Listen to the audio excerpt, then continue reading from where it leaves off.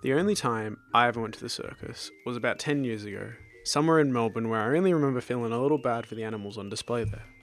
My second out into the circus being this, I must say that there were no animals harmed in Cirque du Soleil's Kooza, apart from if you count the man dressed as a dog who urinated on an audience member at one stage. I go into Kooza having a background in theatre myself, both in acting, design and technology such as lighting and sound.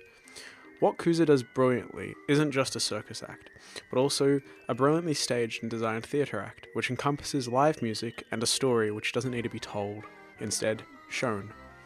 The story of Kooza itself is about a boy in rags who has a kite which closely resembles what he wears, grey, lifeless and sagging.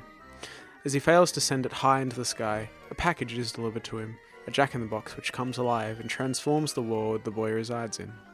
The first act of the play is split into different aspects of circus acts, including aerial hoops, contortionists, and a unicycle duo. Kooza drip feeds excitement and danger, back-ending each circus act with a comedy sketch, including audience members twice.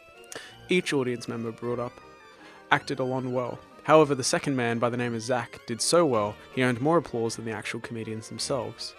The story progresses, as each act is brought up by the use of a wand, which when timed well gives the idea that pure magic is being used on stage, as the band plays to the shifts in the stage, curtains and movement of the actors. In the climax of Act 1, the wand drops, and a darkness encompasses the stage.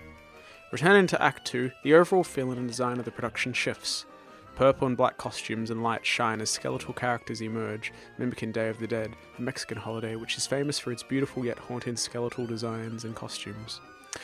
The acts as well become more dangerous, including balancing acts, a teeterboard, and easily the best part of the show, the Wheel of Death, which is a metal pendulum with two circles on either side in which two performers jump, move, and skip rope as they cause the crowd to gasp and cover their eyes.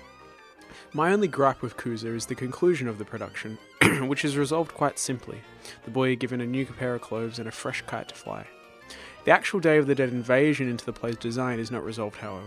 The dropping of the wand seemed to me to be a dark part of the play, and as the original cast run and shriek from the arrival of the skeletons, it is confusing why the situation isn't resolved. Do they just go back to living in a different world? And if not, how do they return to the world from Act 1? However, putting aside the small problem, Kooza was a brilliant display of theatre, circus and music, combined in one action-packed performance. It is sure to thrill anyone who has a sense of adventure, and also anyone who has an urge to explore international cultures such as Day of the Dead, which Cirque du Soleil celebrates with each production of Kooza.